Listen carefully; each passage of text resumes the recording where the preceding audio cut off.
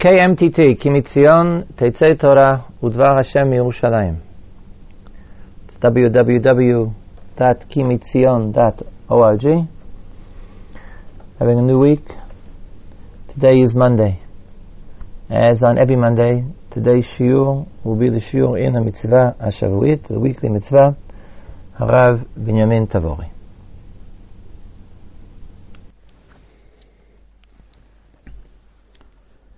This week we read Parashat Vayigash, where Yosef reveals himself to his brothers as Yosef. And it says, V'nei einechem ro'ot v'nei achi Binyamin kifi hamedaber aleichem. You see that my mouth is talking to you. Rashi explains in the name of the Medrash, kifi medaber aleichem, my mouth is speaking Hebrew. Pi medaber alechem b'lshon hakodesh, and it says so in the Targum as well. Arei b'lshinchon ana memaleh limchon. I speak to you in your language. We see that Yosef originally had been speaking to his brothers in a foreign language, to them, and that's why it says nuchomish hamelitz beinotam. There was an interpreter between them. But now Yosef reveals himself and says, "I do speak Hebrew. I do speak Lashon Kodesh. I am indeed your brother." The shiur today will deal with the importance of Hebrew, of the Lashon Kodesh, in halachic and hashkafic terms. We know the famous Medrash in Shmos that there were certain significant notes about Bnei Yisrael in Mitzrayim, and they maintained their Jewish identity. Among the traits that are listed there, lo shinu et lashonam, lo shinu et shmotam, lo shinu et levusham. They did not change their clothes. In other words, they wore clothes that were distinctively Jewish. Lo shinu et shmotam, they called themselves by Jewish names. The lo shinu et lashonam, and they did not change their speech. In other words, Bnei Yisrael Mitzrayim spoke Lashon Kodesh. Throughout Jewish history, we know that the Jews have been exiled to many countries and spoke many languages. And therefore, even in ancient times, many of the Sfarim, many of our works, of our important literature, are found written in foreign languages. The Rambam wrote Pirush HaMishnayos in Arabic. The Rambam wrote Moreh Nevuchim in Arabic. Later on in life, he wrote, of course, the Mishnah Torah in Hebrew, and in one of his famous letters, the Rambam bemoans the fact that he originally written in Hebrew. And there might be that he had not written in Hebrew. And there might be certain reasons why the Rambam really lamented the fact that he had written in Arabic originally. One of them is because we believe that Hebrew is the eternal language. At one point in Jewish history, perhaps everyone thought that Arabic would be the national language of the Jewish people, if not their national language, but that's the language that everybody would speak. And today, of course, very few people speak and can understand the literary Arabic. On the other hand, Hebrew has been revived, Lashon Kodesh is being used, and Sfarim written in Lashon Kodesh are still dominant in the world of Torah literature. The Rambam simply might feel for that pragmatic reason, he's sorry that he did not write his original works in Lashon Kodesh. It may also be that he felt that Torah should be written in Lashon Kodesh, and Torah should be learned in Lashon Kodesh. The Mishnah in the beginning of the second parak of Brachos says that Torah ne'emeres b'chol lashon. Torah can be said in any language. The Rishonim there have a problem explaining what it means, any language. If it's referring to Kriyas HaTorah, that reading of the Torah can be done in a different language, whether that's true or not may be an important question. But the whole Kriyas HaTorah is only D'Rabbanan. The fact that we read the Torah today on Mondays, on Thursdays, on Shabbos is basically a takana, originally of Moshe Rabbeinu, and then increased upon and added to by Ezra. but there's no biblical obligation to read the Torah on a regular basis. So Rishonim asked, why does the Mishnah say that Torah and the Meres B'chol Lashon, Torah can be said in any day? And the Rishonim, the Ravid, quoted by the Shita Mukabetzas, there in Brachas, the beginning of the second parak, the Meiri there at the beginning of that second parak, raised the question whether really the mitzvah of Talmud Torah can be fulfilled in another language. And they say that might be the pshat of the Mishnah. Torah and the Meres B'chol Lashon means learning Torah can be in any language. Although that logic seems difficult for us, because at first glance it would seem that Torah doesn't require any language at all. The mitzvah of Talmud Torah is v'hagisa b'yamim v'layla. Now the word v'hagisa may have two meanings. One be to think, from the word higayon, and the other to express verbally, orally, as we find the hegepi, the utterance of my mouth. So the simple interpretation would be that higayon of Talmud Torah, logic of Talmud Torah, is a mitzvah of Talmud Torah. Thinking might not be at all constrained to language. When a person thinks, is it considered that he thinks in Hebrew or in another language? The Rashba and the Shagasari have a discussion of this point, whether really thinking entails language. But to say that you can fulfill Talmud Torah only by thinking, and yet it has to be in Hebrew, would seem really rather strange. Nevertheless, the Ravid and the Meiri both say a chidush that Torah can be learned in any language. Apparently, there at least was a hava amina, there was a reason to think that Torah can only be learned actually in Hebrew. Let's discuss and look for the halachic sources for the importance of the language of Hebrew. The Sifri says in Parshas Eikev, Rashi quotes it in Chumash, on the pasuk "V'limadtem osamas b'neichem ledaber bam," that famous pasuk that we say in Kriyas Shema, that you have to teach your children. So Rashi says, in the name of the Sifri, Sha'atinok maschil ledaber, when the child begins to speak, Aviv melamdo lashon hakodesh, medaber imo b'lashon hakodesh, umelamdo Torah.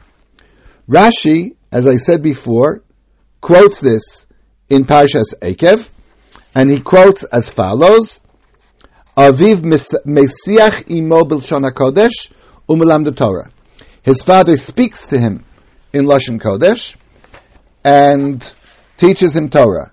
In some versions of the Sifri, it says, Aviv medaber imo Lashon Kodesh umelamdo Torah.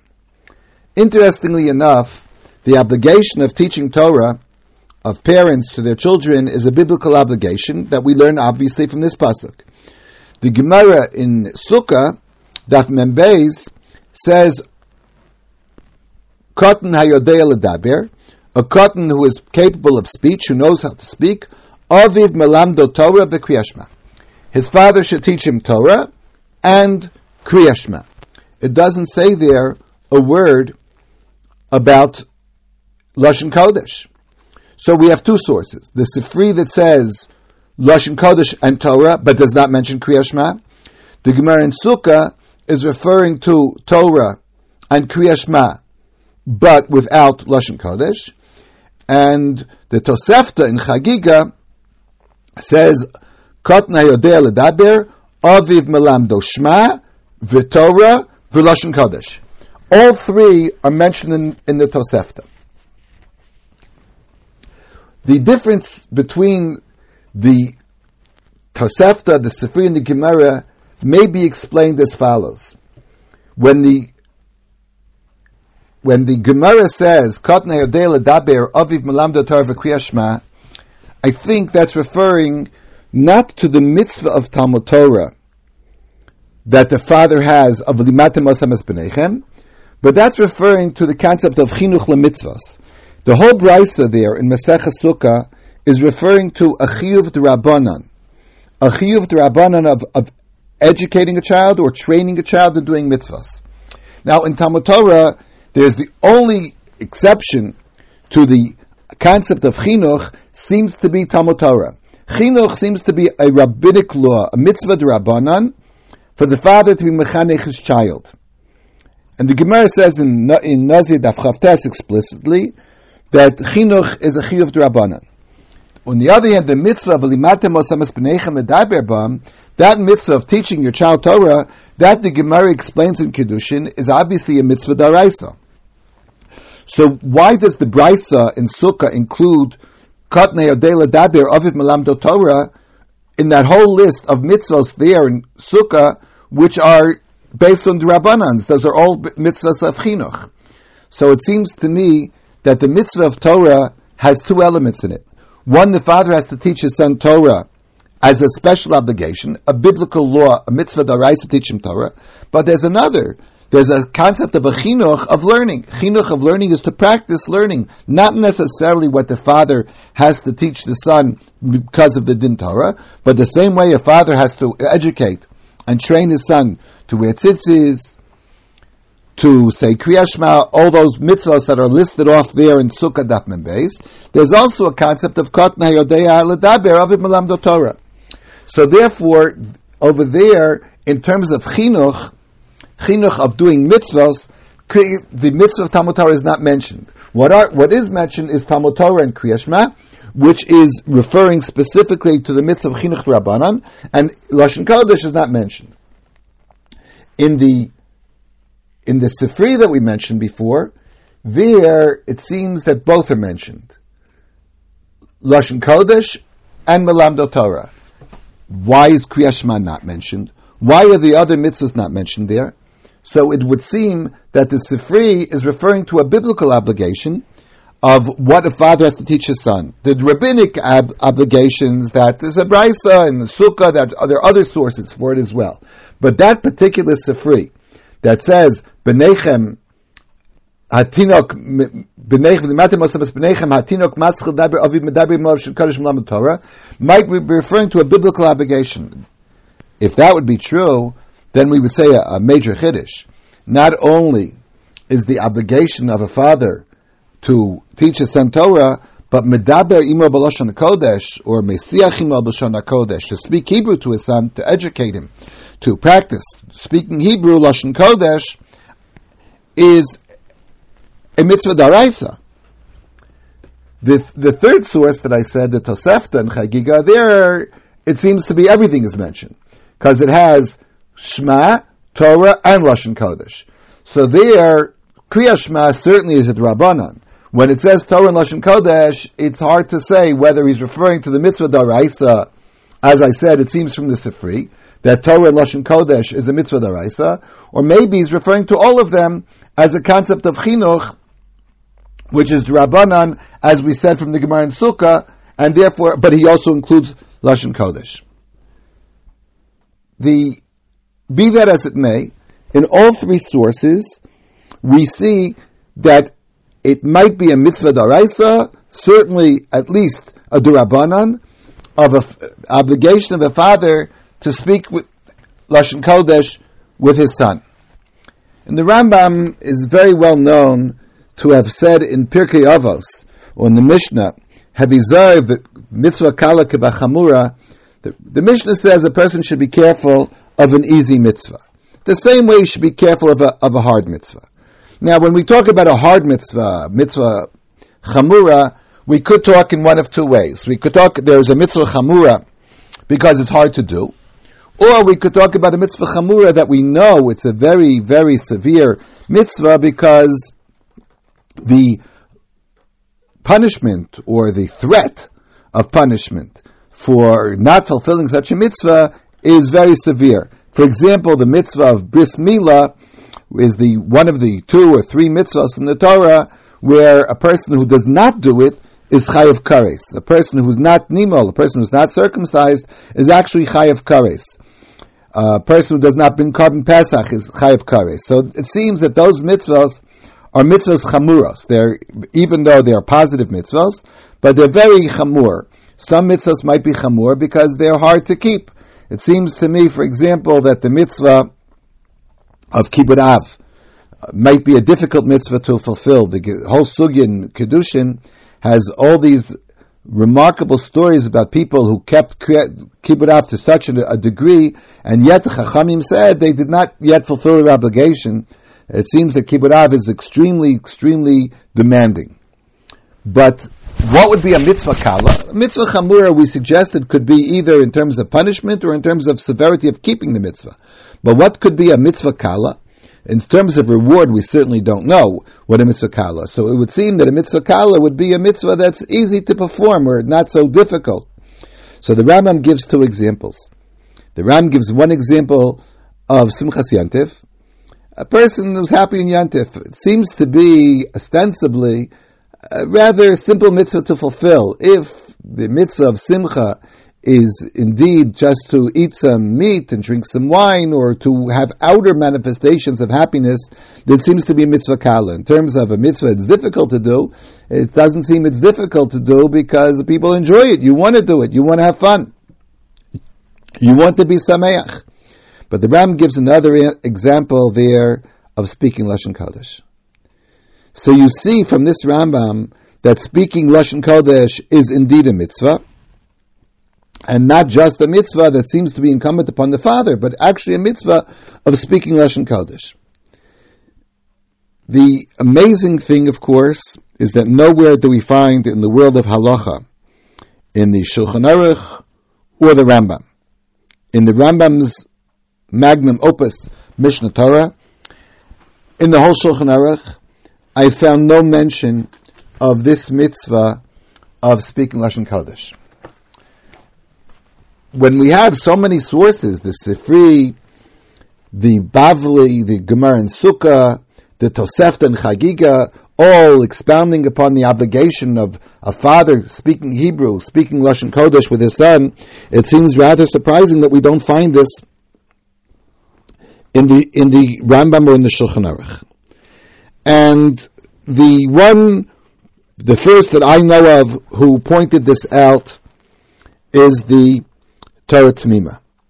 In fact, the Torah Tamima wrote an entire treatise called Safar Nemanim, which is given totally to the topic of the importance of Lashon Kodesh. And therefore he said that it's very astonishing that no one seems to have quoted this Sifri, the Tosefta, the Yerushalmi that we'll get to soon, as a halacha.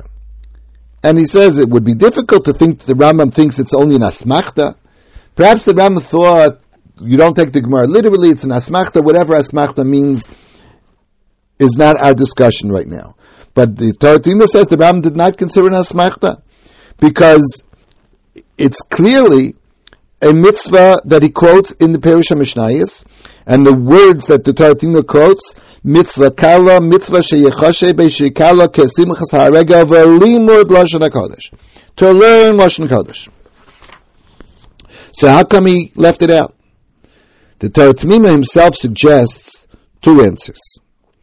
And he says, one, perhaps this mitzvah only applies to Eretz Yisrael, at a time when Bnei Yisrael inhabit Eretz Yisrael, and not when they're in Galut.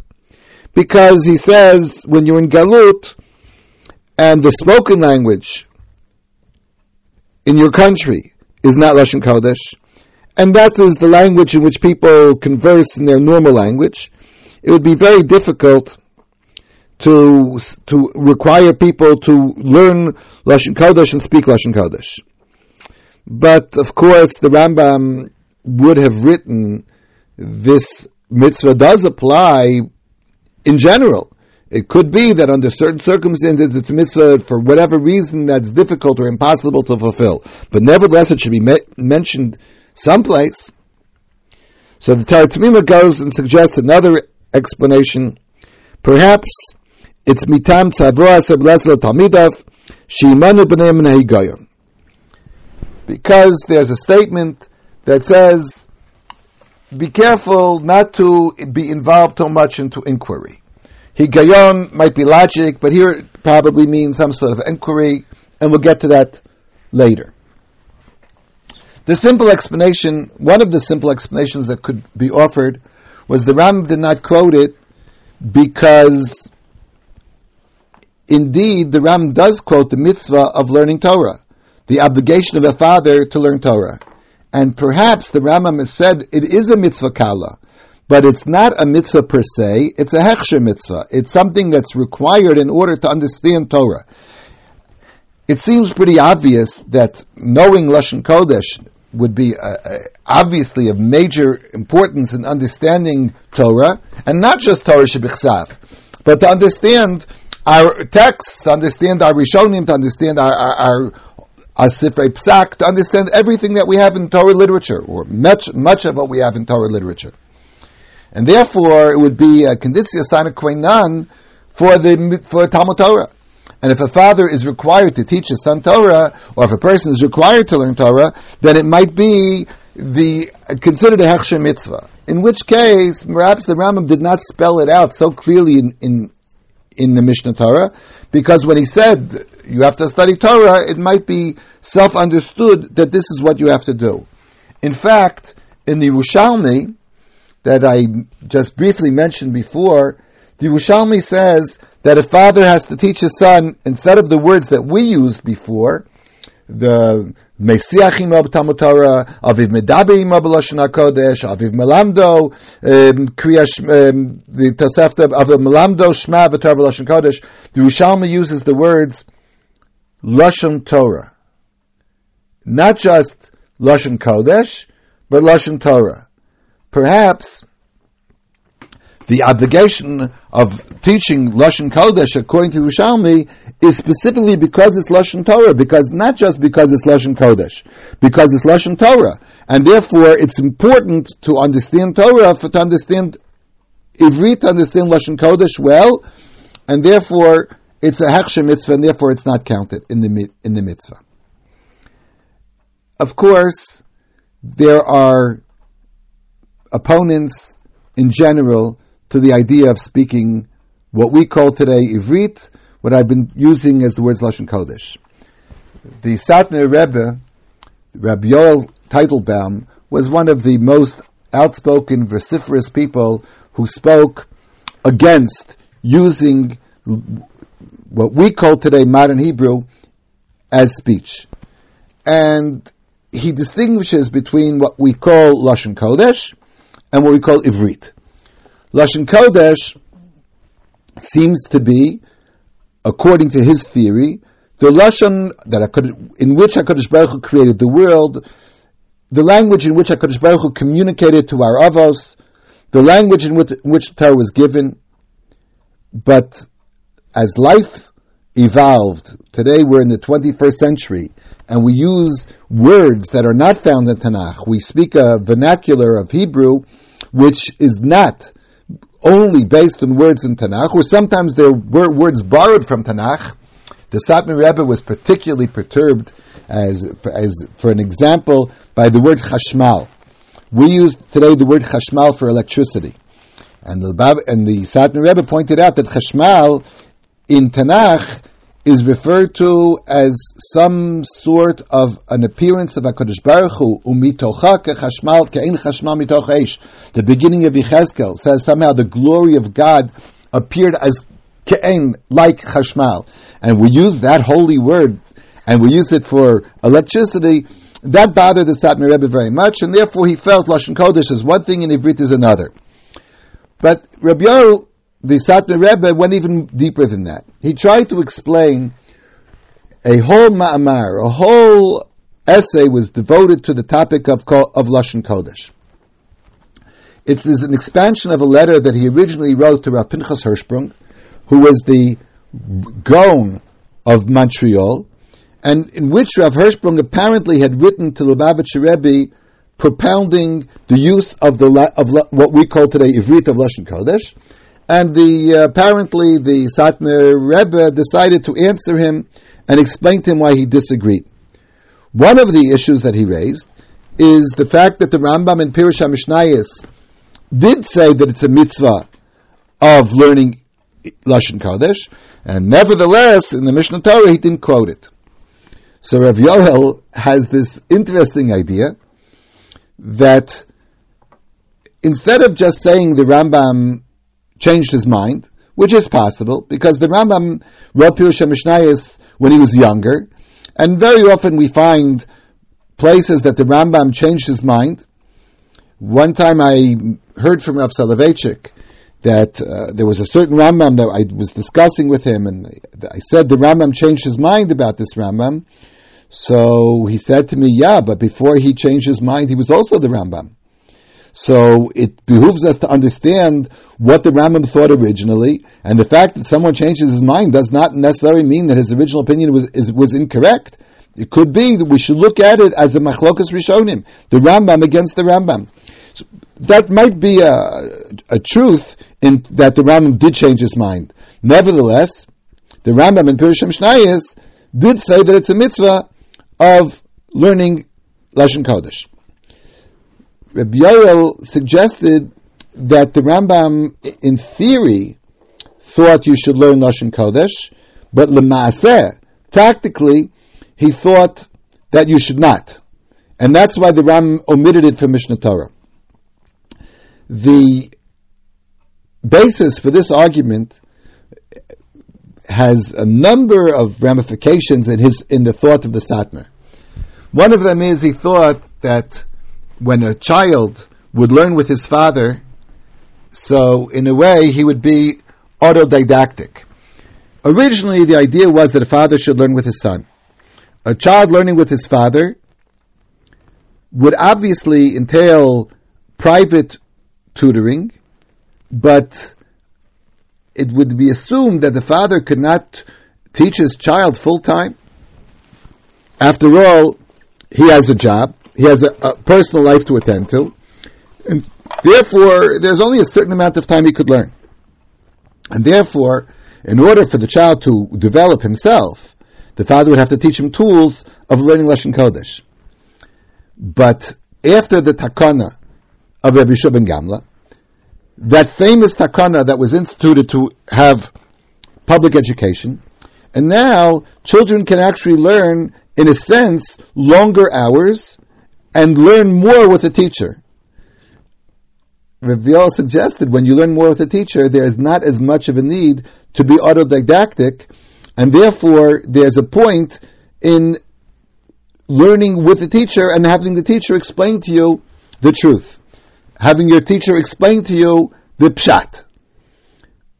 Of course, this seems to me rather strange that really the purpose of the new system of education is not to be autodidactic, that a person should not be able to learn by himself. Is there really a reason why a person should not be given the tools to develop his own self, his own abilities? Do we really have to be spoon-fed at all times by teachers? Nevertheless, this is one of the answers that Rav Yoel suggested, that today, when we have a theory of education, Lashon Kodesh is not a requirement. Of course, the other element obviously affected Rabbi Yoel's thinking. We thought that learning Lashon Kodesh has within it a concept of Kedusha, a concept of Hechsher Mitzvah of Talmud Torah, and obviously Lashon Kodesh. But we should be aware there is also a nationalistic element in the study of Lashon Kodesh, and therefore we would include Ivrit as well. Obviously, Rabbi Yoel, the Satmar Rebbe, would be very much opposed to any such idea of speaking about Ivrit or Lashon Kodesh as a nationalistic element. But we have many other Gedolim who really emphasized the concept of the language of Lashon Kodesh, today Ivrit, as maintaining Jewish identity and maintaining Jewish pride. Rav Henkin, who was one of the greatest poskim of America in the 40s and the 50s, has written much about the language of Lashon Kodesh, and he said that, of course, without Shmiras HaTorah, of course Torah is the most important unifying point of the Jewish people. But for those people who believe in Shomrei Torah, so he says, and I quote, Ha'ivrit l'shoneinuhi v'lo od ela shekdusha lanu. Ivrit is not only our language, it's holy. So it's two things. A, it's our language. But beyond that, it's holy. And he said, we've always used Hebrew. After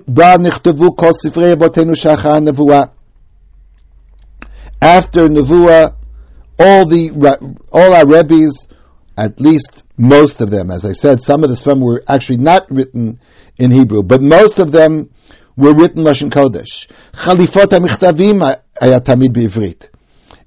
Even when we wrote letters to each other, we used to write in Ivrit.